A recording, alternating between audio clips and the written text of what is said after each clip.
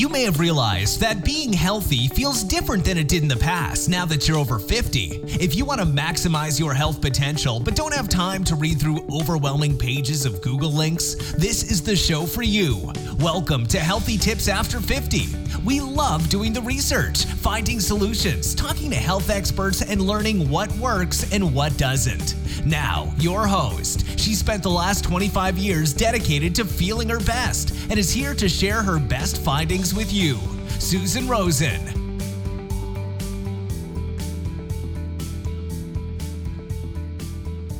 Hello, everyone. This is your host, Susan Rosen, and my guest this week is, and I'm probably going to murder this. In fact, Andy, why don't you tell us your last name here? Yeah, Andy Chan. And my Chinese name is Chi Chu, but I go by Andy everywhere I go. So Andy Chan is perfect. Okay. I wasn't sure. For some reason, I thought that the three were all part of your name, but obviously I was wrong. Okay. Hey, good that you asked. You made sure that nobody was offended. Thank you. Glad you picked up on that. This is going to be a great interview. It's going to be lovely. Okay. So let me tell everybody a little bit about you, which is Andy has a genuine passion for making a positive impact in the fitness industry through learning and sharing different unique methodologies. He currently teaches education courses on behalf of companies such as the National Academy of Sports Medicine, TRX, Trigger Point Performance, and Power Plate.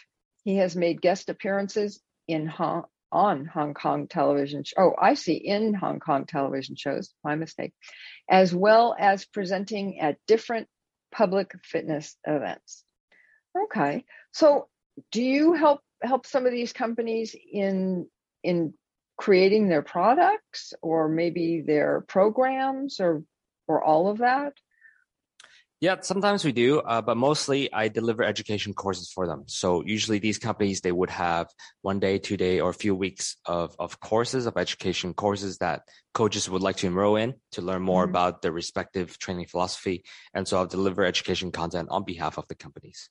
Okay. And when you say education content, is that how to use the products or why they develop them or who they're for or? Yeah, all of that, because I think that, nowadays, if you go online, if you look at different fitness instructors, or even if you walk inside the gym, there are thousands of different equipment available. So I think what we ought to do is to really learn about the product or training philosophy from the inside out so that we can just kind of introduce to the trainers so that they understand what this tool is for and how to use it so that they don't just kind of go in and do random stuff with it as they often do.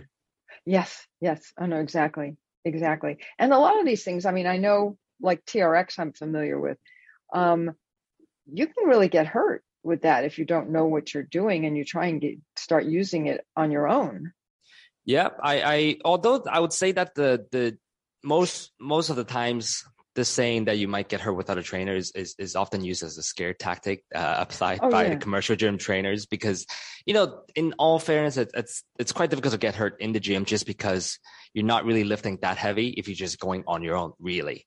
But you're right, there's still a chance of injury because you could accumulate bad posture and it could accumulate and you could get pain as often is the case. But I would say, yes, that's why we're there, to make sure that we educate others, we empower others. So my whole training philosophy is I want to teach people a philosophy or just some guiding principles so that they can use this to look at different movements. Because, what I think is a waste of everyone's time is people thinking that I need a trainer to be with me for every single exercise. Because turns out there are just overall guiding principles that we could follow so that we would know, regardless of the movement we're doing, we'll know whether we're doing it right or not. And that's what I'm passionate about. No, and I would agree. I just think that there are some things, and like I say, TRX is really the only one. Actually, I think I've seen Power Plate before as well. But TRX, because of the way it is, and you're kind of up off the ground and stuff, if you don't have someone showing you the correct way to do it, right? I'm not saying that somebody has to be there with you for the rest of your life whenever you use it, but someone needs to show you how it works. Someone who maybe uses it, a trainer whoever. Don't just get on there and try and guess about what you're supposed to do. Because I know for myself, I felt like I was going to hurt myself, and I even had the trainer there. So. Sure. Well, guess what? I'm going to take that one step further and ask that usually, if you do TRX exercises or any exercises, for anyone that's listening, whenever you hire a trainer in those trial sessions, the trainer is going to ask you to do stuff, right? Do this exercise, do that exercise. Next time, you need to ask that trainer, so show me 10 repetitions first. Because guess what? A lot of the trainers actually cannot do the exercise. They're very good at prescribing exercises. What you're going to see when they do 10 of them, they're going to be shaking. And that's when you know, hey, I want the next guy because I want 10 perfect demonstration. Yeah. Okay. That's good tip number advice. 2, find someone who can actually do the exercises. Yeah. Yeah. And probably tell you in a little more detail what it's going to help and why are you doing it. And all of that. Yeah. And, for example, TRX is actually the company that inspired me to pursue more of this movement-based training approach. So, so I think this would be a perfect segue into kind of who I train. So I would say 50-60% of my clients are over the age of 50. And a lot of times they'll come in and in the first session, they might ask, oh, Andy, so what is your training philosophy? Because, obviously people have different trainers will have different emphasis. And I usually tell them that I am a firm believer in movement-based training. And they're like, what is that? Because most people above the age of 50, when they think of fitness, they just think of these boring machines. So there might be, if you go to commercial gym in California, Gold's Gym, for example, you're going to find that there are many different pieces of equipment. And what these equipment share in common is that they work particular muscle groups. So if you approach the machine and you look on the machine, it will tell you, oh, this is working my lats, this is working my pecs, etc. Now, when it comes to movement-based training, instead of training isolated muscles, we're looking for movement. Reason being, let me tell you what are movements. Well, for example, we do squats, we do lunges, we do push, we do pull, we do rotation. And the reason why we do that is because from day to day, let's say today, if you are to pick up groceries, or if you are to pick up your grandkids, or if you are to push a heavy cart in the grocery store, you don't really think about which muscle you're using.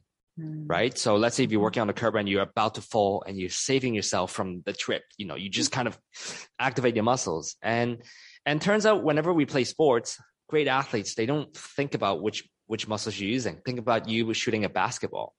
Right. I mean, when you shoot a basketball, do you really think about using your legs, your core, and then your triceps? No, you just shoot the ball.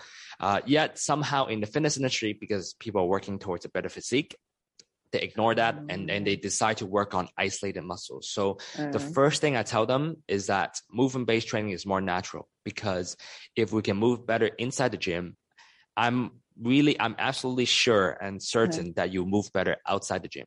And that's what health and fitness is all about. So that is all because of TRX that I got into this movement-based training approach. Oh, interesting.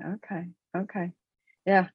Well, and it makes a lot of sense as well when you do any kind of training that you really want to work on all parts of your body, because if one part of it is you're not working on it, and then it gets weaker because you're not using it, and then some other one is stronger, you get kind of out of balance. You're absolutely right, Susan, because we know from biomechanics, which is the study of physics on human body in sports. And we know that, take a baseball play, for example. So today you're about to hit the ball, and we know that there is a proper sequence. We all know there's an optimal proper sequence for you to generate power so that you can hit a home run. Right. Now, let's say if you're just working on isolated muscles, if one muscle becomes significantly stronger than the other just because you want it to look bigger, then that's going to mess up the entire sequence. And it's going to hurt your performance. Now, we must look at both sides.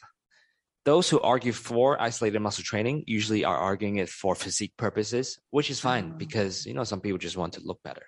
But my argument always comes in the form of, well, if we want to just kind of live naturally, then I would say total body movement will make much more sense as it translates to everyday life. No, that makes a lot of sense. Yeah. Yeah, I would agree. So let's see, just looking at some of your background and stuff here. So do you get into all of like it says up here, like diet and different soft tissue health and things like that? So do you work with people on that the whole gamut of health?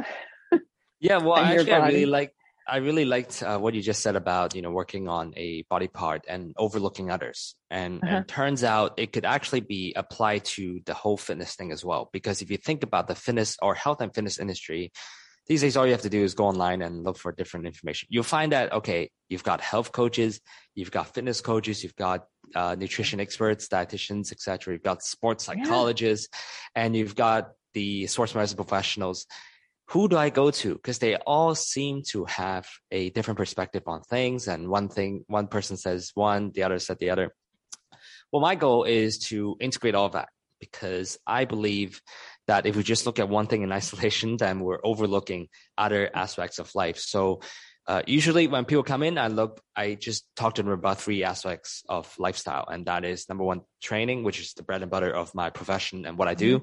And we talk about their diet, and then we talk about the way they manage their emotions. So 3 things that we look at, assuming that they're normal, because I don't diagnose any problems. And as I said, you're not a doctor. Yeah, I'm not a doctor, not a physician. But I do believe general principles can guide us through a long way, because if you look at different historical cultures, we're all guided by the same principles when it comes to diet and emotions and training. So that's what I ought to do. I look at the connection between the 3. No, that makes a lot of sense. That makes a lot of sense, because if you're not eating well, and if you're not getting some kind of exercise, then the odds are you're not going to be very happy. Yeah, you're absolutely right. So, but it's so funny, because so many people don't put them together. They don't. Yeah. Well, I can tell everyone, before this conversation, before we started recording this podcast, we're just chit-chatting, me and Susan. And we were talking about the political situation. And I just want to use this example to illustrate how our diet and emotions and our training are actually linked, right? So politics is a topic that, it triggers us. I think for most people, it just gets us going, regardless of whatever we believe in. And I want to start by talking about 2 nervous system responses. So in the brain, we have the fight or flight, and we have the rest and digest, which we probably have heard of. And in the fight or flight, it is in this mode, our minds are upregulated. So we're stressed, we're ready to go, we're ready to fight because there's a perceived threat. Now in politics, whenever people, especially when they don't share the same value as us, we feel like there's a threat to our identity, so that we are triggered, and we get into that fight or flight mode. Now in that fight or flight mode, if you think about it, really thousands of years ago, we would be sitting under a tree enjoying our meal, and then a bear or a lion might show up right in front of us.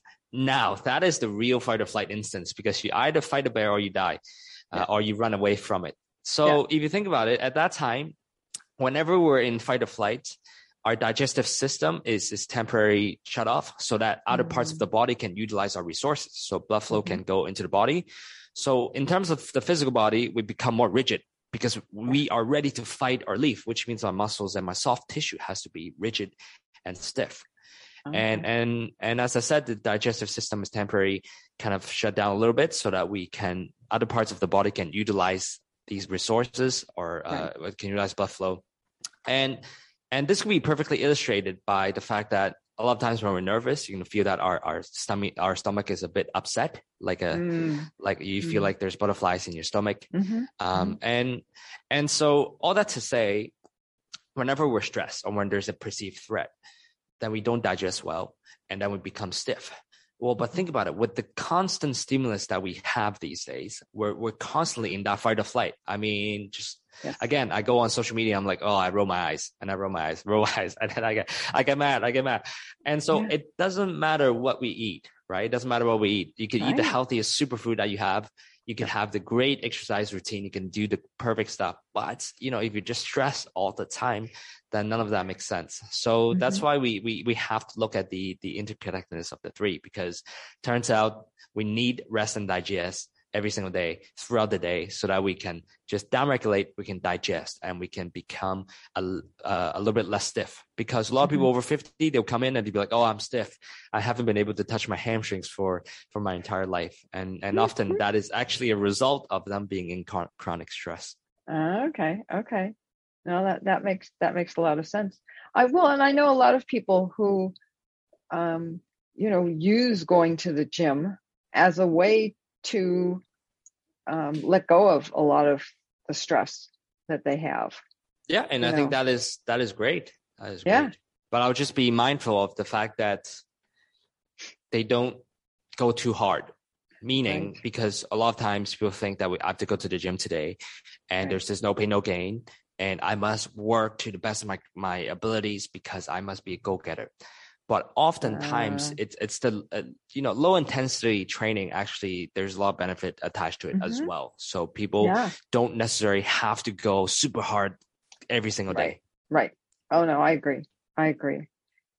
Yeah. And especially as you get older, I mean, it's not that you can't do things, but sometimes you have to kind of back off a little bit, I mean, I used to run, like 5-6 miles and work out with weights and the whole thing. And well, since COVID, I haven't been to the gym because my gym closed. So that took care of that.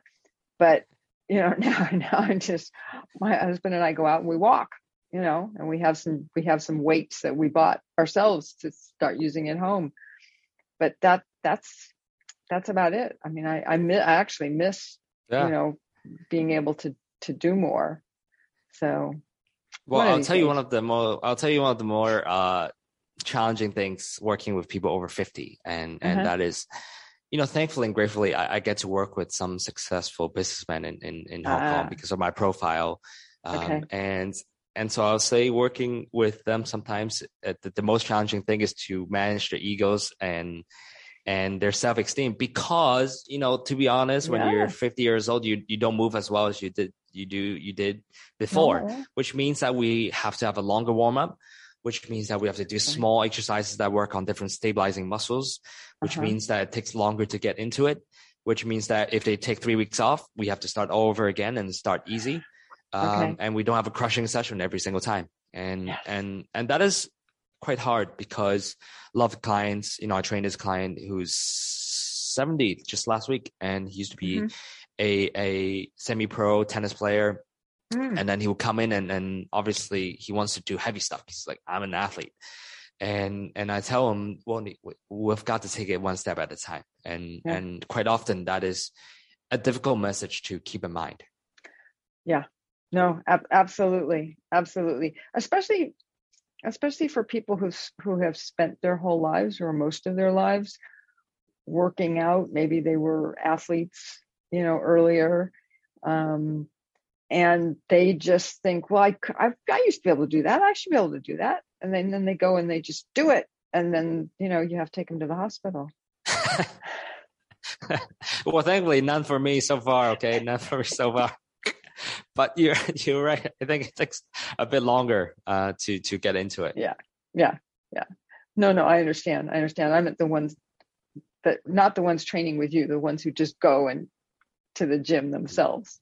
Right. Yeah, and just go at it, and I say, no, you gotta plan it out, take it easy first.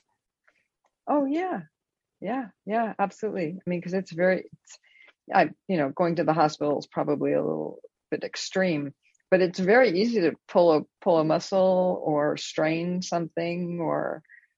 Yeah, it is very easy, and let me explain why. Because I think so now that we've established we need to warm up. But we haven't really talked about why we need to warm up. And that is, if you think about, again, let's build on what we've talked about so far, which is the fight or flight. And I'm upregulated, I'm downregulated.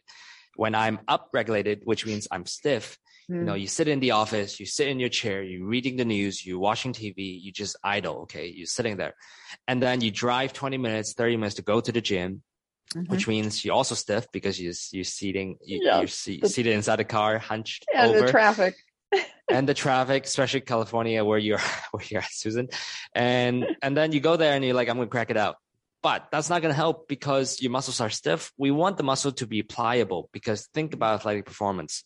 If you think about jumping or playing basketball, the greatest athletes are the ones who can utilize the stretching principle of the muscle, because muscle is elastic, right? You want to store energy. It's like a rubber band. You want to store energy. You want to let go of the rubber band, and the rubber band shoots, it contracts and it produces energy.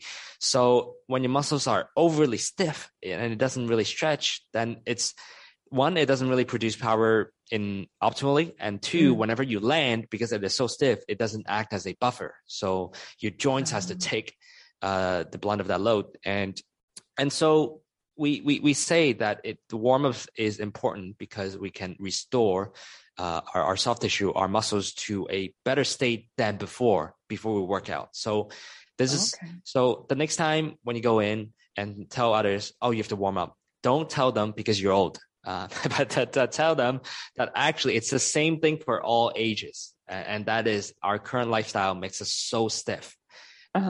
And it just so happens that perhaps 50-year-olds sit a bit more than the average 20, 30-year-olds. And that's why we need more time to reverse the nature, the rigidity of the soft tissue. And that is why warming up is so important. Okay. And that's stretching and those I think for most people, breathing they will be great starting off with breathing. So, and here I'm not talking about breathing in the meditation sense, because in the fitness industry, we really go, let's do meditation.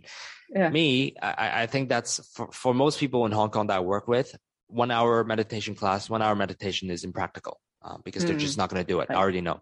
And so what I propose is they do breathing exercises throughout the day. So here in Hong Kong, many skyscrapers, you've got to wait for the lift for at least 3-4 minutes. And to me, 3-4 minutes is fine. And we do breathing exercises. What breathing exercises? And those are deep breathing exercises, which means that we take a deep inhale through the nose all the way to our belly button. Because a lot of times when we breathe nowadays, we can try, if you're listening to this podcast right now, I want you to try two things. One is, I assume that you're sitting. So now try to hunch over and just try to take a deep breath through your nose and then exhale. Then the second one, you're going to try to sit upright, open up your chest, and then you're going to do a deep inhale again. If you're sitting in a car, please be mindful of surroundings. Take a deep inhale. Do it after you park. Yeah, exactly. Take a deep inhale. And then out. Did you feel the difference, Susan? Oh my God, yeah. Absolutely. Yeah. What was the difference? Well, first off, I could take a much deeper breath. And number two, I could exhale it all out. Yeah. It was going to get caught back still in here. Yeah. So our body position actually dictates how the depthness of our breathing. And so you see that again, these two are linked, because nowadays we sit in a hunchback posture. So in a hunchback posture, we take shallow breaths. And when we take shallow breaths, we get stressed. And when we're stressed, or we look at the news, we get more stressed. And so the first thing that we need to do is breathing, deep breaths, and that begins by us being in upright, open posture. So I do this when I'm waiting for the elevator, and most importantly, I do this before and after my meals. You know how like sometimes nowadays we cook a meal, or if we eat outside, we order our meals, and we just sit down. Most people would just look at their phones, just to kill time. Oh, let me look at the phone to see if there's anything new, because they cannot stand the boredom that comes with doing nothing, obviously. And I don't have that problem, but there are a lot of younger people in particular. Yeah, exactly. And I tell them that it's fine. You should just do nothing, because if you stress yourself out, you're not going to digest food very well. But it's the fear of missing out that's coming into play. Yeah. But yeah, definitely breathe throughout the day. Yeah, no, that makes a lot of sense. Breathing period, it makes a lot of sense. I mean, it helps you to stay alive, Yeah. Minimal breathing helps you stay alive. But if we don't fully utilize, the power of breath, then we're just stressed all day. Yeah. Oh no, exactly. But even then, taking deep breaths, during the day, it just makes your brain do better and everything. It does. And I think most importantly, it is manageable and it is applicable, because one of my pet peeves in the fitness industry is that people come on and they share about 1,000 things that they should do. And if you think about the 10 things that they tell you to do, 9 things you won't do. I mean, you would do for like 2 days. And then the third day, you'll be like, I'm going to give up. But if you think about breathing, I mean, seriously, I think you could do it anywhere. And I don't see anyone not applying it, at least the people that I train. Because I just tell them to work on, 2 things in the elevator. 1, when you're waiting for the elevator, you work on your breathing. 2, when you're in the elevator, you work on your balance, assuming that no one is in the elevator. Yeah. Now, I understand in the US, people don't necessarily live in an apartment complex with an elevator, but whenever they have a minute or 2, let's say if they're just waiting for a table, you just stand on one leg. Now, I understand. Yeah, because for most people over 50, we have to start training for better balance and better understanding of the body, better awareness, because essentially we want to minimize the occurrence of falls. And a lot of times in fall prevention, they will talk about the critical importance of balance training. So we do 2 of that in the elevator or whenever we're waiting. Yeah, no, and that makes so much sense. I try and do that as well, and make sure that there's a wall or something I can fall against. Yes. Put my arm up. Yeah. If I do start to go over, because it's easy. Yeah. Yep. Yeah, I think especially if you are in the elevator. Yeah, the elevator, moves it's a a bit little wobbly. bit. Yeah. Yeah. It makes a big difference. It really does. Yeah. Because I think all of these things, it just points to how can we achieve longevity, because like where I'm from, so I used to spend 10 years in the United States, but I'm originally from Hong Kong, from Chinese culture. And whenever you come to China, you can see a lot of older people. They're quite lean, they're quite skinny, and yet they're walking fine. My grandpa, before he passed away, he was still buying his own groceries at 88, 89, and my grandma was the same, and a lot of people were agile and they were fine. And so when I'm training, when I'm developing my training philosophy, I wanted to incorporate, I guess, elements of Chinese medicine, because that's what the culture is driven by. And essentially what they look at is it's a preventative medicine, and they want to know how can we live in the most natural way so that we can prevent illnesses. And that's kind of the topic that I've been interested in as well, on top of these diet, emotions, and training. Yeah. Well, that's all they're all wrapped up together, right? Yeah, they're all wrapped up together. And in fact, that's why when you go to a Chinese medicine practitioner, they look at everything. So they'll come in, they'll ask you questions about different aspects of your lifestyle. Whereas in the West, perhaps you just go to a specialist for the respective field. Now, obviously there are benefits to both sides, because in the States, when you go to a specialist, let's say they're the specialist of a particular body part, the foot, for example, they see 1,000 foots a day. So you can be sure that they are the absolute expert in that area. But the problem is, again, it goes back to, if we just train in one area, we neglect other areas of the body. And that's what happens. You solve one problem, but then you realize that maybe the root cause is something in the lower back, for example. And so one good thing about Chinese medicine is that they look at the entire body.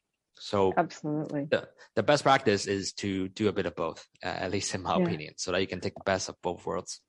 Oh, no, I agree. I mean, I think a perfect example of that is headaches. Oh, there are so many different parts of your body that could be causing a headache, and very few of them are actually up here. Yeah, you're right.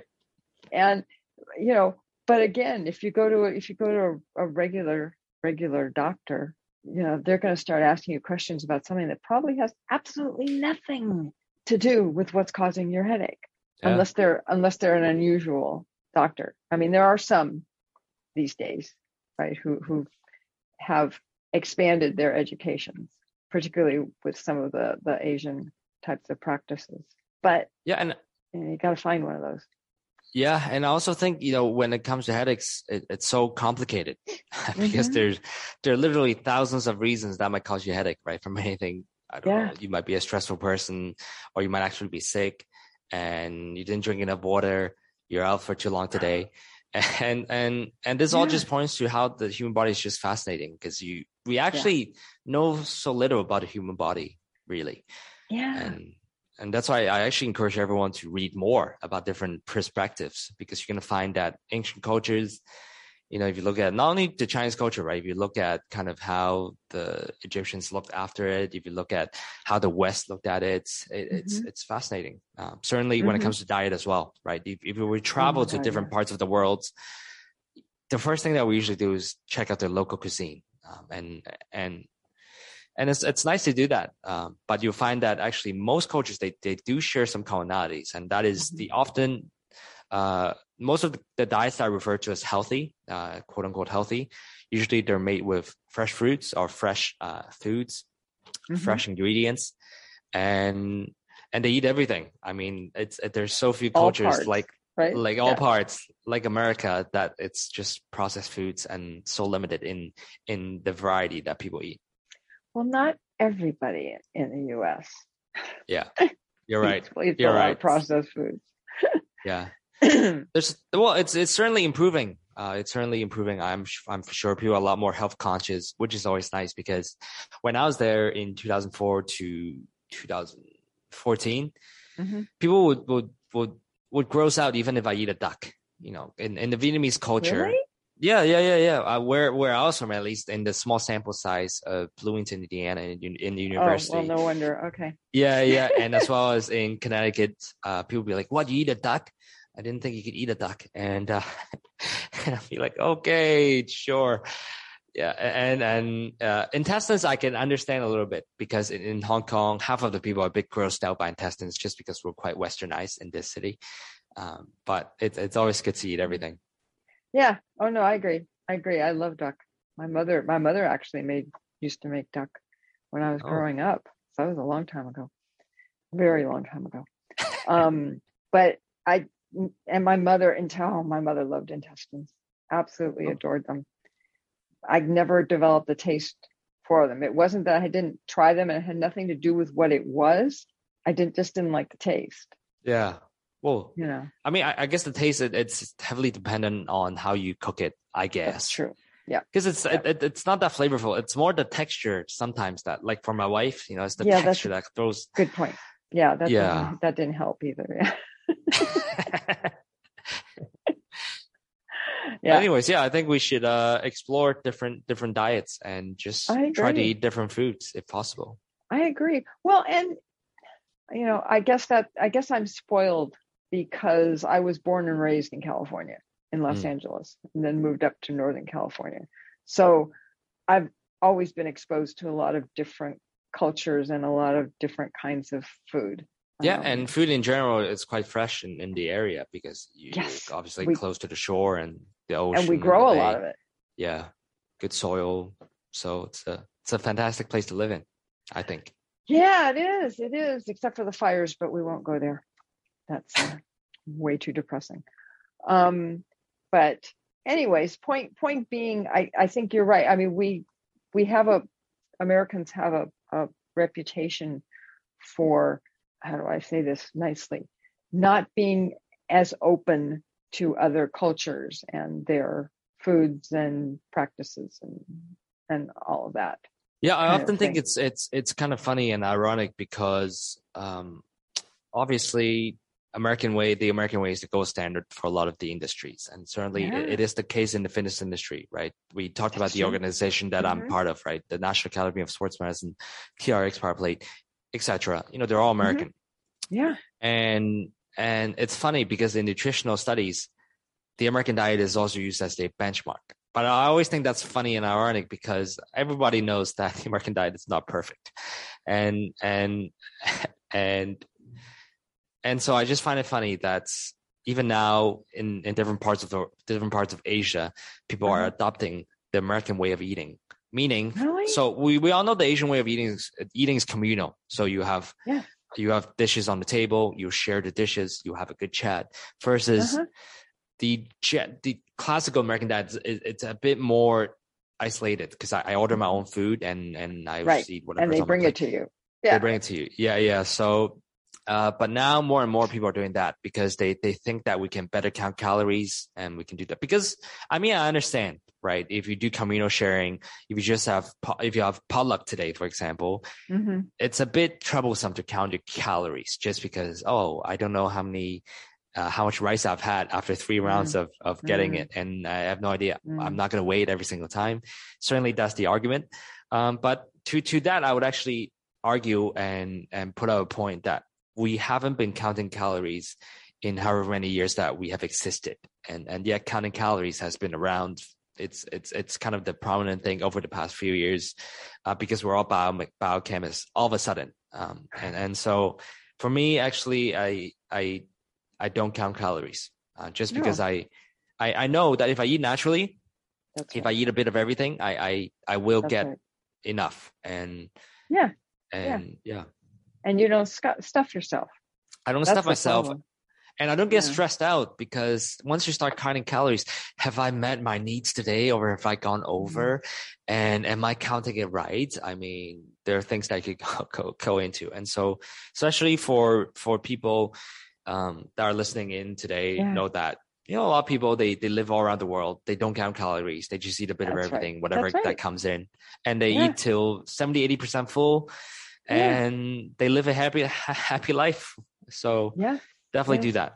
Yeah. There used to be, and I can't remember who used to say this, but one of the nutritionists here in the US used to always say to, when you eat food, eat, I can't remember. No, I'm not. I'm gonna butcher it. Just butcher it. Just pretend. Yeah. Well, essentially, what he used to say was, eat natural, eat small portions, or no, eat natural and just enough. Yeah. Because it won't be as taxing for it. So people ask, what do you mean just enough? And why? Again, we have to understand the why in order to really hit us. And that is because whenever we eat too much, it's too taxing for our digestive system. Yeah. And whenever our digestive system, so our digestive, our gut is actually called the second brain now, because we realize that there are, finally, it communicates a lot with the brain. And we all know after a terrible meal or after a super full meal, we just don't feel well. And so the next time when you're about to stuff yourself, ask yourself, are you really happy and satisfied after a really, really full meal? Well, not really, because I would argue that we're the best at that, like 80% mark, 70, 80%. That's probably when you feel the most fulfilled. And you don't want to kill yourself in the long run. And so just treat your gut a bit better. That's absolutely. And take the leftovers home. Yeah. It's not like you don't have to leave it on the table. Yeah, you don't. And on that note, yes, I think a health decision that we can all make sometimes is when we're eating out. We can also try to order less sauce or less dressing, because that's my observation. I mean, sometimes I go on these restaurants and I go on and okay, mashed potatoes, fine. And then the gravy, geez, they're like drinking it, because it's like more gravy. And so just cut that down, cut that out, enjoy the natural taste. But again, if the food that you're consuming is fresh enough, there should be a natural sweetness to it. So if you need a lot of gravy, if you need a lot of seasoning, then perhaps it's a sign that what you're eating is not fresh. I agree. I totally agree. But then see, I'm not a fan of mashed potatoes and gravy, or gravy, period. Yeah, it's just kind of gross. It's like, what is in there? Well, no one knows. Yeah, I know. Everybody's got those things that just kind of like, no, I've never ordered that. Yeah. And of course, stay away from processed foods, the usual tips. Yes. And it will also go a long way. Yeah, absolutely. One of the things, though, I know that I've read previously is that raw food is good for you. That's fine. But if you cook like vegetables and stuff just a little bit, it actually starts to kind of break down so that we can digest it better than just having it raw. And it doesn't mean that I have stopped eating raw food, but I always thought that was very interesting. It kind of made sense. You don't want to cook it so much that it's just all the nutrients are gone. But just kind of enough, kind of parboil it, I think is what they call it sometimes. Yeah. I read this book called Deep Nutrition by Chris Shanahan, and she's a physician. Yes, she's really into nutrition studies, and she goes into all that and the benefits of not fully cooking the meat because it activates certain chemicals and things like that. So if anyone wants to check out, feel free to read it. But I actually want to say vegetables. I think it's better cooked just from my personal preference point of view because it tastes better. You know, whenever you eat a salad, for example, you literally just eating grass, in my opinion. No offense to anyone who loves salads, but I can just taste grass, and my taste is limited to the dressing that I use.